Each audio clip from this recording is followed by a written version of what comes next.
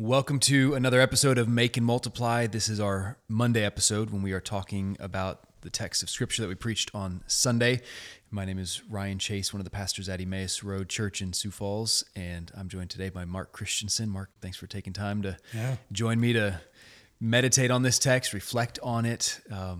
Like we do every week, we sit down with a view to not just rush past the text, but to dwell on it, think about it a little bit more. And we just know that's the process involved in meditating on God's word. That's how we're changed and affected by it. This is a challenging one because I preached yesterday, Exodus, really spanning chapter 20, verse 22, all the way into chapter 23, verse 19 or so. So spanning 4 chapters of Exodus. And I'm not going to read, I didn't read all of it yesterday. I'm not going to read all of it now, but I thought today, just before we jump into some discussion and application here, I'd read from a different section. Yesterday, I read from the beginning of chapter 21. I'm going to just start toward the end of chapter 21, verse 33 in the section on laws about restitution.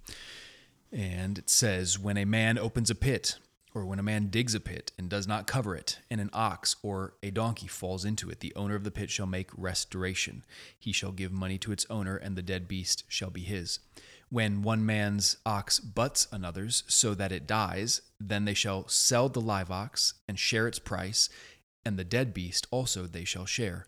Or if it is known that the ox has been accustomed to gore in the past, and its owner has not kept it in, he shall repay ox for ox, and the dead beast shall be his. If a man steals an ox or a sheep and kills it or sells it, he shall repay 5 oxen for an ox, 4 sheep for a sheep. If a thief is found breaking in and is struck so that he dies, there shall be no blood guilt for him. But if the sun is risen on him, there shall be blood guilt for him. He shall surely pay. If he has nothing, then he shall be sold for his theft. If the stolen beast is found alive in his possession, whether it is an ox or a donkey or a sheep, he shall pay double. And we could go on and on. Lots of these kinds of laws here in this section. So, Lord, this is your word, and we receive it like all of your words as true and authoritative and life-giving and edifying. Thank you that you communicate your grace to us through your word. Give us insight and understanding by your Spirit that we might know you and walk in your ways. In Jesus' name, amen. Amen. Well, this is one of those passages, one of those sections in the Old Testament that I think genealogies rank up there, sections that at first glance we just think, how could there be anything edifying here, for one, anything useful or anything relevant to us? And then along with genealogies, probably just sections like this of law after law after law. And unlike the 10 Commandments, which we can more quickly, I think, see like, oh, okay, these are moral laws that are universally true. You get into some of these case laws in the Old Testament and you're dealing with oxen and donkeys and stuff that just feels like that's not my everyday life. And specifically, you brought this up in your sermon too, but I was just thinking more yesterday afternoon about these are the kind of laws that an unbeliever will bring an accusation against a Christian on. And it's good for us as Christians to know, how do we understand these parts of the Bible? Yeah. It's still God's word. It's from God. You started with the source yesterday. So if this is God's word and it's true, he's given us words. Why would God give us words that are not true? Right. So God's given it to us. How do we understand it so we can respond to those That's right. claims? Yeah. And I do think it's a temptation, but really a danger to avoid, to deal with it too simply and just kind of think in terms of like, well, Old Testament is outdated, no longer applies, so therefore that's easy. That is just weird or wrong or whatever. Because as soon as you open that up, you're granting that, well, if it's wrong now, it's wrong then. It's not a unit. It doesn't. All of Scripture doesn't fit together. Right. Yeah. Right. So really, that's at stake. Like if God gave bad laws to his people, if he gave immoral laws to his people back then, that would be a problem for us today. Right. So even if these don't apply to us directly in a one-to-one way, or we're not under the jurisdiction of Moses anymore, we still have to deal with we do believe these came from God. So we can't just be so quick to dismiss them or view them as irrelevant. Yeah. Well, I spent a lot of time in this last week preparing. I did have the thought many times, really throughout the whole time. I kept thinking, oh, we should have broken this up. We should have slowed down to go in sections here, because there is a lot here to unpack. So I just read from Laws on Restitution. I could easily preach a whole sermon on that, but curious to hear some of your thoughts. I shared a lot of mine yesterday in preaching. What stood out to you? Yeah, I think the big thing, and we were talking about this before we hit record here, is talking about God as the source of His law. So all the words that we ascribe to God that are true of Him. Yeah. He's good. He's just. He's righteous in all His ways. We can say the same things about His word. So when we come to maybe at first glance an obscure passage like this, well, all these obscure laws about oxen and slaves and crops, we can still say with confidence that, okay, this is God's words too. He has something to say about this. And since God has spoken these things, it also reflects back on who God is. Yes. So from this passage you shared on restitution, God is a just God who sees to it that all things will be dealt with rightly, that no person will go left with the short end of the stick. That's right. And even from what you read here, God cares much more about us just gaining back what we've lost, but He gives more generously. Yeah. Yeah, absolutely. No, that was really encouraging to me in preparation and just reflecting on God's word, and that observation that Psalm 119, David uses the very attributes of God to describe the word of God, which again, I think cautions us from thinking of those as separate things. So I think of a big name pastor and author in our country who, was it a year or two ago, kind of famously talked about in a sermon how we need to unhitch from the Old Testament. Basically saying, the Old Testament it's this burdensome thing that is a stumbling block for unbelievers, and Christians need to unhitch or detach from that, because that's kind of just getting in the way, causing too many problems and questions and whatever. And really it's just about Jesus in the New Testament. And so that creates that view that somehow the word of God can be separated from God Himself, or might have flaws or imperfections or embarrassing characteristics that are different than God and what He's like. And so I think to see that, well, if God is compassionate, Exodus 22:27, God makes that point. Because I am compassionate, this is how you shall deal with widows and orphans. So the laws that God is giving, He's giving as an expression of His own compassion or His own justice, His own love for truth, His own hatred of bribes and wickedness, His own hatred of exploiting the poor. So the character of God is expressed in the law of God. Yeah. That's crucial. And they're not cold rules that He gives either, or they've been inscribed in this book and never touched again. But your point yesterday about God is paying attention, He's caring, He's intimately involved. Something that in the line of work that I'm in, when we give instructions or give rules or whatever procedures, we're always wanting to follow up on those things and give feedback. Yep. And so we're not just putting the rule out there in space and saying, okay, you're on your own now. But God's always watching and caring, and He's seeing to it that His rules are followed, that He's caring for the people that the rules are applying to or pertaining to. Yep. And so that just made it feel so much more,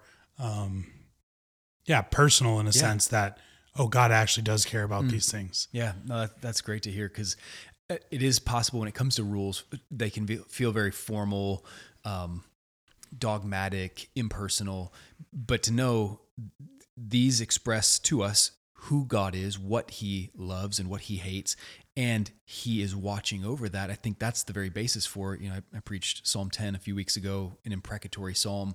Those imprecatory psalms are crying out to God under the assumption God does see. He does see when his law is violated. He does see when people are being oppressed and mistreated, sinned against.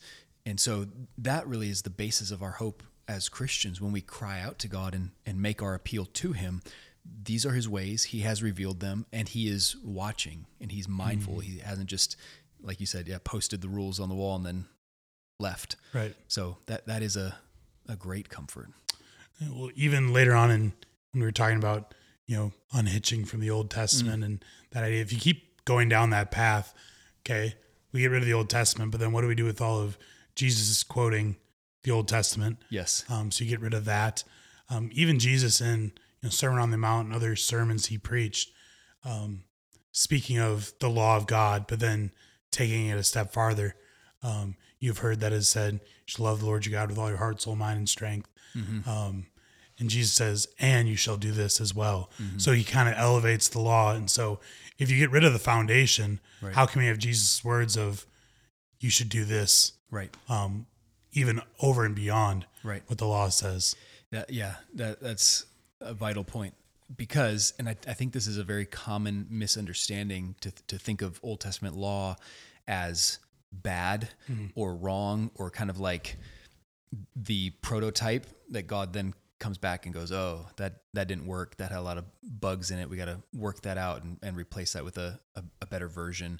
So then the law itself becomes, under that view, there's something wrong with the law. Well, yes, like the author of Hebrews says, God gives a new covenant, but what is that new covenant promise? The problem was not that the laws were bad, but that they couldn't do what we need done in our hearts. Right. The law can't convert us. It can't change our hearts. It can't change our desires or justify us. But it does require righteousness. In that sense, it's good and right. So you just mentioned Jesus in Matthew 5. This did not make it into the sermon, although it was in my notes in my preparation. Matthew 5:17, where Jesus says, "Do not think that I have come to abolish the law and the prophets. I have not come to abolish them, but to fulfill them. For truly I say to you, until heaven and earth pass away, not an iota, not a dot will pass from the law until all is accomplished. Therefore, whoever relaxes one of the least of these commandments and teaches others to do the same will be called least in the kingdom of heaven. But whoever does them and teaches them will be called great in the kingdom of heaven." So Jesus, like you said, is not coming in to disparage the law, but to uphold it and fulfill it. Yep. And he's saying it is a revelation of the righteous character of God. So at a minimum, we learn something of God by reading these laws. Yeah. That stands out for sure. And so for us, as we look to Jesus as the one who could fulfill the law, we still have remaining sin, though we seek to do what is right. How do we seek to apply God's law in these chapters here today? I don't know about you, Ryan, but I don't have many neighbors who have donkeys. Right. So when you talk about that section on case law, can you unpack that a little more? Yeah. Well, I think that's essential to understanding how to read these rightly. So I kind of talked about two different approaches. One would be if you read this like regulatory, statutory law, then you would take this in a literal one-to-one application. I use the example from Deuteronomy, the law that requires a parapet on the roof, a fence or a railing around your roof. And in a one-to-one reading would be, well, you got to literally go put a fence around your roof. A case law reading says, okay, so here's a situation and it's presenting in these concrete details a principle, general principles that's going to apply, and the principle is true and that applies everywhere, but the application of it might look different in different places at different times. So in our culture, where we don't have access to our roofs to go hang out in the cool of the evening up there, it's not necessary to put a railing around the roof. But we do put railings on our decks because those are typically elevated and it's dangerous if somebody falls off the side. And so that same principle applies. And then when you read that, you go, okay, so this is not as crazy and outdated and irrelevant as it seemed. That principle still holds, that property owners are responsible for the safety of people on their property. Yep. So I think an example like, here, big section in Exodus that deals with restitution. And it goes through all kinds of concrete examples. Well, what about if one man's ox kills another man's ox? What if one guy is just, doing some work project, digs a pit, doesn't cover it, somebody's ox falls in it? There's another verse that talks about So this is interesting. The Old Testament does require that you love your enemy. Some people mistakenly think that's like a New Testament elevation of the principle. No, that's required here in Exodus. You have to love your enemy, and the specific command is if you see your enemy's donkey wandering stray or his ox, you shall not ignore it, but you shall take it and return it to him. Or if you see your enemy's donkey laying down under its burden, you shall not ignore it, but you shall go help him. So, like you said, not an everyday situation for us, but not hard to think of similar situations that we face, like somebody with a flat tire on the side of the road. What if somebody that they really dislike you pass them and they've got a flat tire on the side of the road? And all kinds of other scenarios that you could come up with, but the principle applies to lend aid to somebody in need, not turning a blind eye to that. Does that still apply? Is that still relevant as an expression of this is what it looks like to love your neighbor, including your neighbor who doesn't like you? Because that's what an enemy is, somebody who they have something against you. Yep. And I would say when you read this and understand it as case law, and you, with the help of the Holy Spirit, are trying to understand what is the general principle of justice or truth or love that's communicated in this, it's not hard to think of modern day situations where you go, this is still applicable. There's a lot here to learn. Yeah, and the problem would be if these weren't general principles, which we've established they are. Yep. But if they weren't, then us in our new day and age, different than ancient Israel, we would need a new lawgiver. Right. And then you open up this whole other path of, we're without a lawgiver. Yep. Who's going to be the lawgiver? By what standard? According to what rules? I think the other thing that stood out to me with the fact that even the Old Testament speaks to our obligation to love our neighbor is the fact that God assumes for us to live in community. He doesn't assume for us to live in an individualistic society. These laws aren't speaking about one person on their own. Right. It's talking about owners with slaves and one person with a neighbor and their livestock. And so God assumes that there's a right way to live with others, not just on our own. Oh yeah, absolutely. Morality is social. It is interpersonal. It's how we relate to one another. It's kind of like cars on the road. You might just be thinking about your car and your destination and where you're going, but to get there safely, you have to pay attention to other cars and not crash into them. So rules on the road are there to keep you from crashing into other cars. Rules that establish who has the right of way and what is the safe speed on this street given the traffic entering and exiting and all of that stuff. So likewise, God's laws are, here's how to not crash into each other. And when there is a crash, here's how you establish who's in the wrong and how you make it right. So yeah, absolutely. I think I made this point yesterday that these things are so concrete, and it's an incredible reminder to us that issues like sin and righteousness and love and justice are concrete. They are matters of how we actually treat each other. You can't say, well, I just feel warm feelings in my heart toward everybody, and so I love everybody. No, love is acted out toward people. It's expressed in concrete ways, and so it comes out in whether or not you turn a blind eye to somebody in need. And you can actually have objectivity, according to God's law, rather than subjectivity. I feel like this is what this person should receive for the wrong they did. Right. Yeah. So I think when we come to the New Testament then, and Paul says in places like Romans 13, love fulfills the law. Sometimes I think Christians are tempted to take that and say, okay, well, that's it. Then if I just have to love everybody, and then I don't need to pay any attention to the Old Testament law because I just need to love. But I think it's edifying and it's worth our time to pay attention. How does the law instruct us what it means to love our neighbor?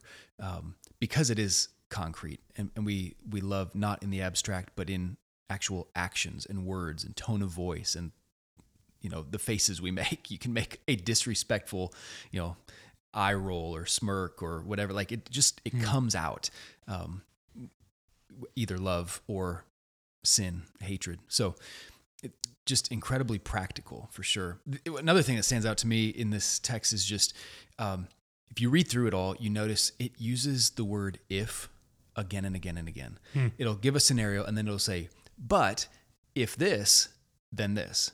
Yeah. But if this, then that. Here's the judgment. And so again, it's one of those reminders that the circumstances matter, and circumstances can be morally relevant, and they can alter the cases. Okay, the case looked like this, but here's some more information that comes to light. So I read from the section on restitution, the end of chapter 21, that deals with if one man's ox gores another one to death. All right, what do? Well, you split the dead beast between the two, and the guy whose ox killed the other one, he pays for it. But change the details. What if he knew that his ox was prone to gore other animals and people, and he didn't do anything about it? Well, now he is in a lot more trouble because he didn't take any steps to protect people from that. If it just happened and he had no idea his ox was inclined to do that, that's different. So circumstances can be morally relevant. And I just think that is so helpful to us in moral reasoning, where we live in a society that believes morality is relative. You have your truth, I have my truth. And that seems to solve the issues. What people realize is morality is complicated, and it just seems difficult, and you see it one way and I see it another way. And so here, we'll just make it easy. Everybody has their own truth, and what's right for you might not be right for me. So we call that moral relativism. Well, the Bible acknowledges circumstances can alter the cases, but morality is still objective. Sure. So but again, it doesn't just drop down on top of us in this really, wooden, rigid way. The truth is the same. That's unchanging. Here's how it applies in this case. But if you change these details, here's how it applies now. So circumstances can be morally relevant. So I just think there's so much instruction for us, which is why lingering on this especially is valuable. And I would encourage people, dig into these passages, read through them, make note of the ones that don't make sense. But if you do that from a perspective of confidence in God's word, rather than a fearful kind of like, oh, what if I find something embarrassing here? If you start with, okay, maybe I'm the one who doesn't understand what this is actually requiring. Maybe I should dig into that and pull out a commentary and look for some help in understanding what was the cultural situation, and how is this an expression actually of God's justice and his compassion and his truth and all of that.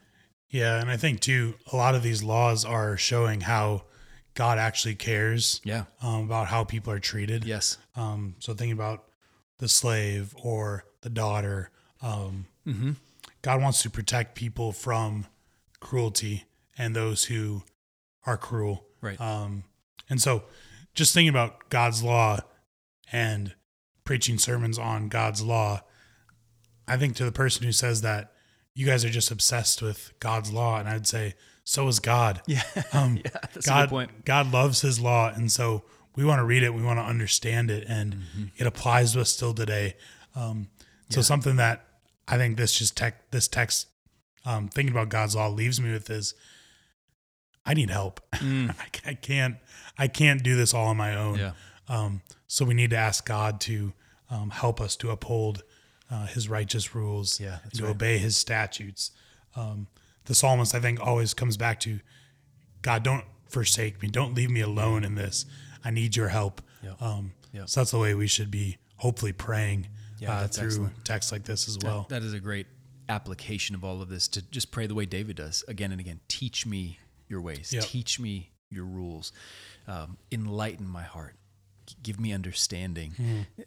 David is praying that. That should be an encouragement to us. If King David is praying that, then it's okay for us to also pray, help me to understand and to acknowledge. It doesn't always make sense to me at first. I don't read it and immediately say, this is clear how this is good and right. But humbly asking, like you're saying, for the illuminating work of the Holy Spirit, and then the empowering presence of the Holy Spirit to help us walk in God's ways. I think, I tried to make this point yesterday, that the gospel is so much better than just God lowered the standard so that you could easily climb over it. No, that he didn't lower the standard at all, but he lowered himself. He became a man and lived under the law and fulfilled the law to raise us up to new life with him. He died under the curse of the law. He was raised to new life, and we're joined with Jesus and raised to life in him. Not so that we can say, okay, good, now I can just do whatever and live in my sin and wallow in this and there's no consequence. No, Jesus raises us up with him to newness of life and empowers us by his Spirit to walk in his ways.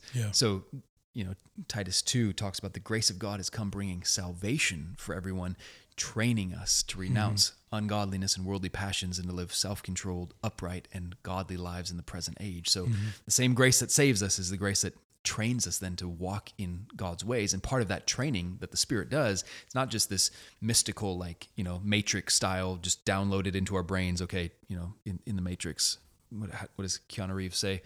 I know Kung Fu. Just all of a sudden, magically, it's downloaded and he knows how to fly a helicopter or whatever. No, it's the way the Spirit does this is we open the Word and we read it and we study it. And through that, the Spirit of God is training us to walk in righteousness. Yeah, that's good. And that's something we're aiming with this hear and obey habit too, whether it's in our huddles or in our GCs together. We're seeking to understand God's Word in community. So we have the Spirit of God, but we also have one another. Yeah. And so don't neglect meeting with one another. That's right. That's a great so that we can understand and seek to obey and walk in all of God's ways. Yes, that's excellent. Well, this is encouraging to me. Thank you, Mark, for always is. Yeah, taking some time to reflect, and may God cause His Word to run and to dwell deep in us, and may He sanctify us by His truth. His Word is truth. Yes. Amen.